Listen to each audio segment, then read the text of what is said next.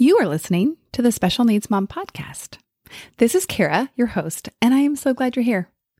Before we get into this episode, I want you to know that Pathway to Peace, which is a group coaching program, is currently available to join. This program is built on three main pillars.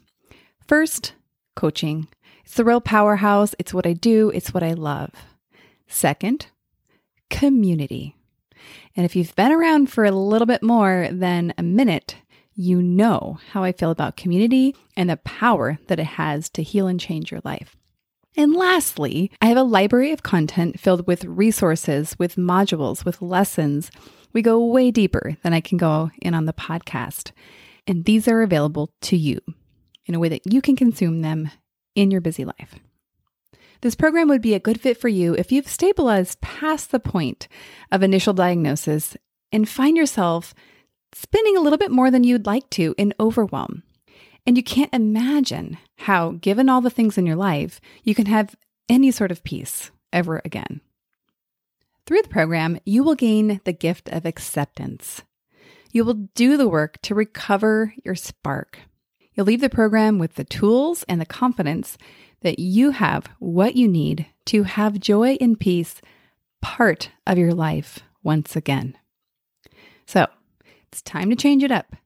I know you've been saying yes to everybody, especially serving with all your heart and everything you have to your child. Now it's time to say yes to you. Find the link in the show notes to get more information and for next steps.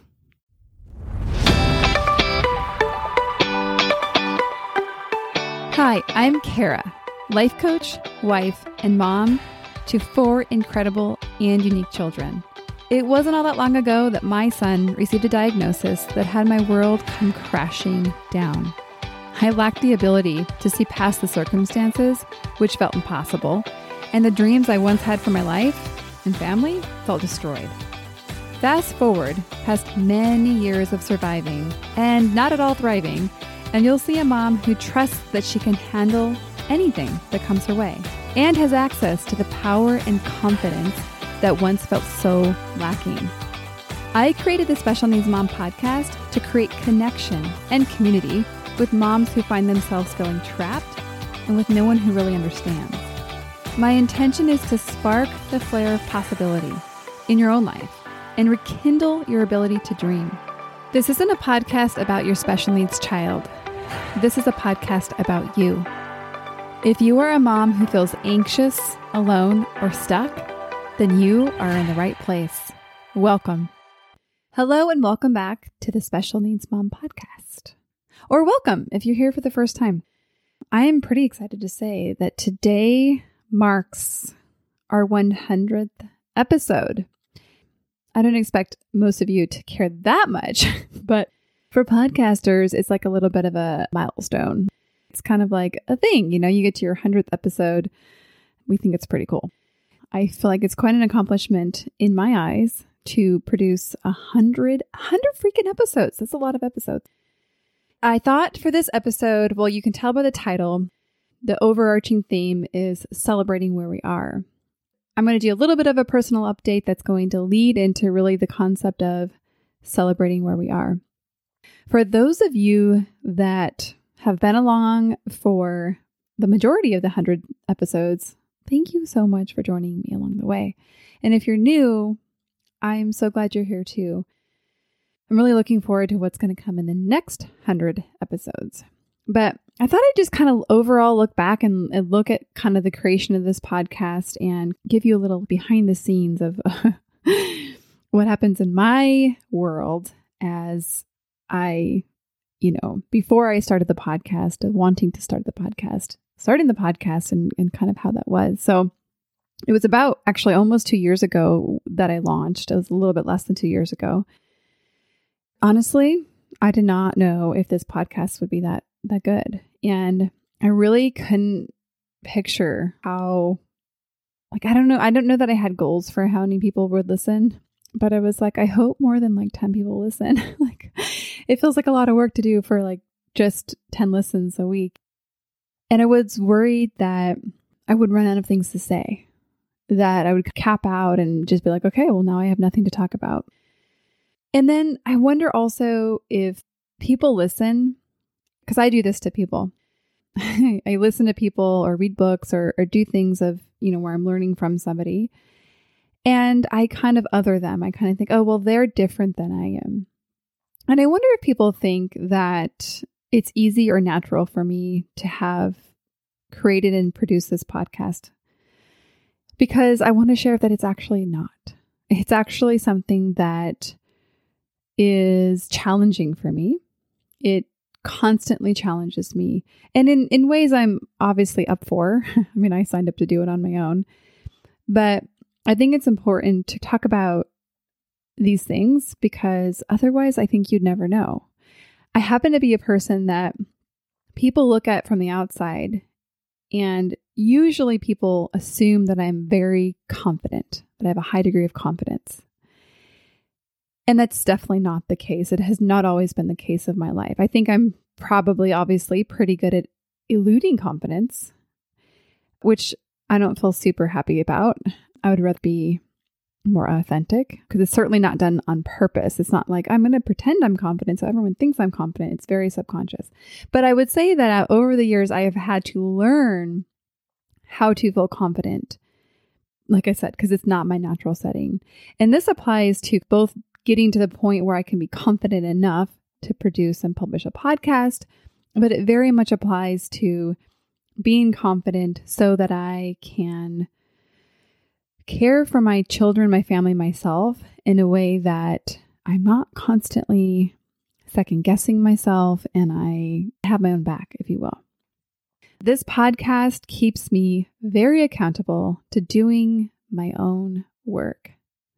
There's been a couple times over the last 2 years that I wasn't ready to produce an episode because I actually didn't, I just wasn't in a good spot, right? I wasn't able to rise up out of my own situation enough to be able to have enough to share. We really only can share and give from our abundance. If you've been around for a little bit, you might not have heard that this last year, so actually we're coming up on the year anniversary, we were given some new diagnoses that included recurrence of my son's brain cancer. And the whole year really has been filled with surgeries and treatments and survival and recovery, and really pushing myself and my whole family further than we've gone before, right? So it's interesting that technically, well, we haven't gone through everything, but technically, almost 11 years ago, we kind of did it all, right? In terms of got a diagnosis, had the impact of the surgery in his case. And then we, took 10 years to recover. So it's interesting to kind of look at it this time around and to see how having done it before could help. But then in certain situations, just because you've done something like this before does not make it easier.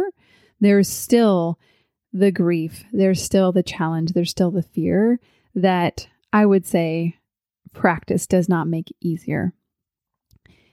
Practice can give you other things, but I wouldn't say that it makes it easier. Anyhow, I'm a little bit of a tangent from where I wanted to go. Yeah, I think one of the things I was thinking about this morning is observing where I'm at personally. In some cases, feeling like, wow, like I can't believe I'm actually doing so well. And being like, how is that even so? Like, given all that we've been through. And then also realizing, oh, it's because it's not like this was the first diagnosis. We've done this life for almost 11 years now. And so there was that part of me that thought, okay, of course I'm able to kind of lean back on and have this resilience of bouncing back. And then I also want to pair that with, I say I'm doing well, and I've also never been more aware of all the areas that I see opportunities to deepen my own recovery and my own mental well-being and mental health. So it's really interesting to hold these two things together, to kind of being okay, but also seeing opportunities. That kind of leads me into the thing I wanted to talk about today. And it's this idea of celebrating where you are. Now, stay with me if you're like, Kara, no. I'm trying to get away from where I am because where I am is surviving, not at all thriving. It's miserable and I want to get away. Okay, that's okay. That belongs here in this conversation too. However, I want you just to consider, we're going to talk a little bit about acceptance and we're going to talk more about just celebrating where you are. So much of what we do in coaching is we look at the future and we look at where you are and we create on purpose an intended future. And there's a lot of value to that. But I think sometimes it can actually have us turn on ourselves for not loving where we're at now. It really puts us in a position where we're waiting until a future time to have the experience that we want now. And I don't think this is good. And so while I do still believe in goals and I still believe in creating an intended future, 100%, I also believe in radical acceptance and learning to actually love and accept where you're at now. This will require cognitive dissonance. This is actually letting two seemingly opposing ideas or concepts exist at the same time. Because I think you're probably following me like, but Kara, I'm sorry. I'm listening to this podcast because I actually want something to be different than it is now. And you're telling me that I should accept that. No, actually. Let's actually take a look at acceptance. I actually read the definition today because I thought, well, I'm going to talk about it. I should probably make sure I have a grasp on it besides just what I had rumbling around in my head.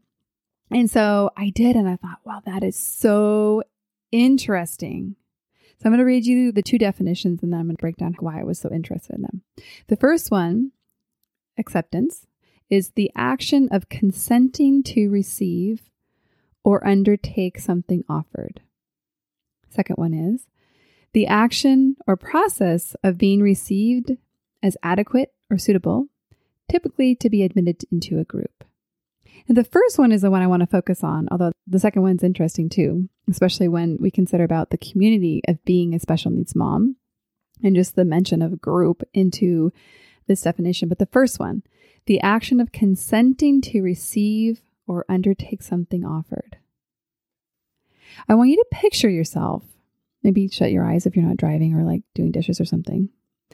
Picture yourself and what it would be like to have somebody literally extend their arms and hand you in a nice little basket your child's diagnosis or set of symptoms if you don't have a name yet.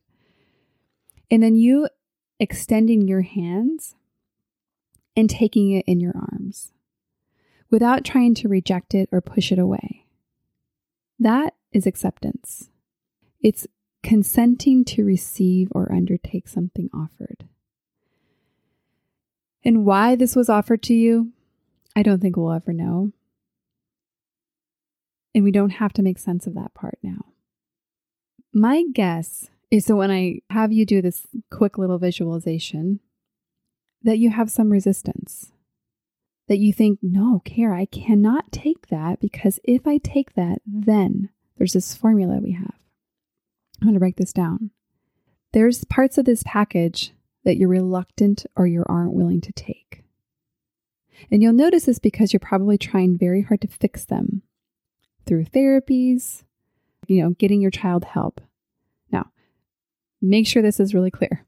I'm not suggesting that getting your child help is not what you want to be doing. That's a different conversation. Okay. What happens in really the resistance of acceptance is that we conflate or we collapse acceptance with a meaning. And usually it's a prediction or predestining of what that acceptance will mean for you and for your child. But we're looking at you right now. So it's going to be looking at, okay, well, if I take this basket, if I take it in my hands and just have it without resisting any part of it, then that would equal something in your future that you desperately don't want. And this could be an outcome, or this could be a feeling. So I want to kind of look into examples to make this a little bit more tangible. Moms that I talk to are thinking that if they accept, there's a specific conversation I recall. It was that if she accepted her child's diagnosis, and in her case, her son had no name to this diagnosis, they were undiagnosed, then she would lose her freedom because he would need to live with her forever. Now, what's interesting about this is her child's quite young. She has no way to know if that's true or not. But she's afraid of it, right?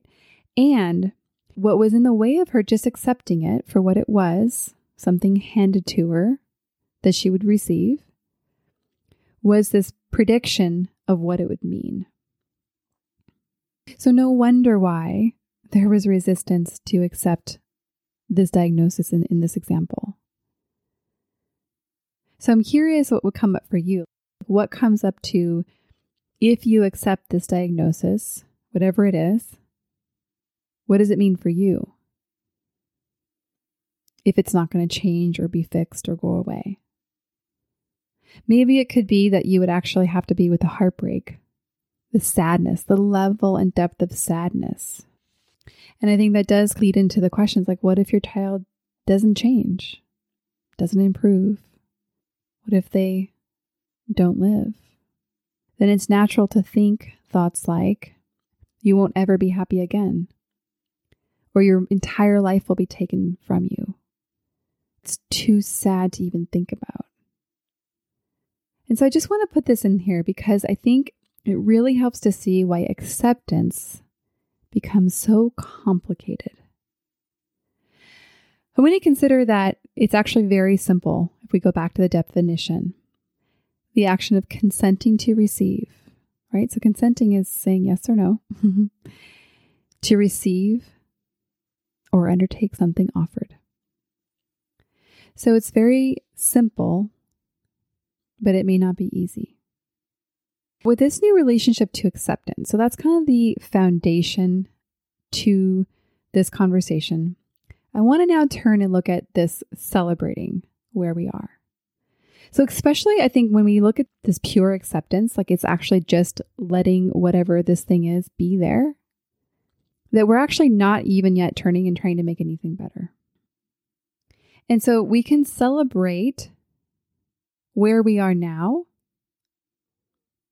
without kind of minimizing it because it's not where we want to ultimately be. I want to just acknowledge you for who you are that has gotten to where you are today. You, the person who has found this podcast. You, the person that has parented your child and given everything that you have to give to do that.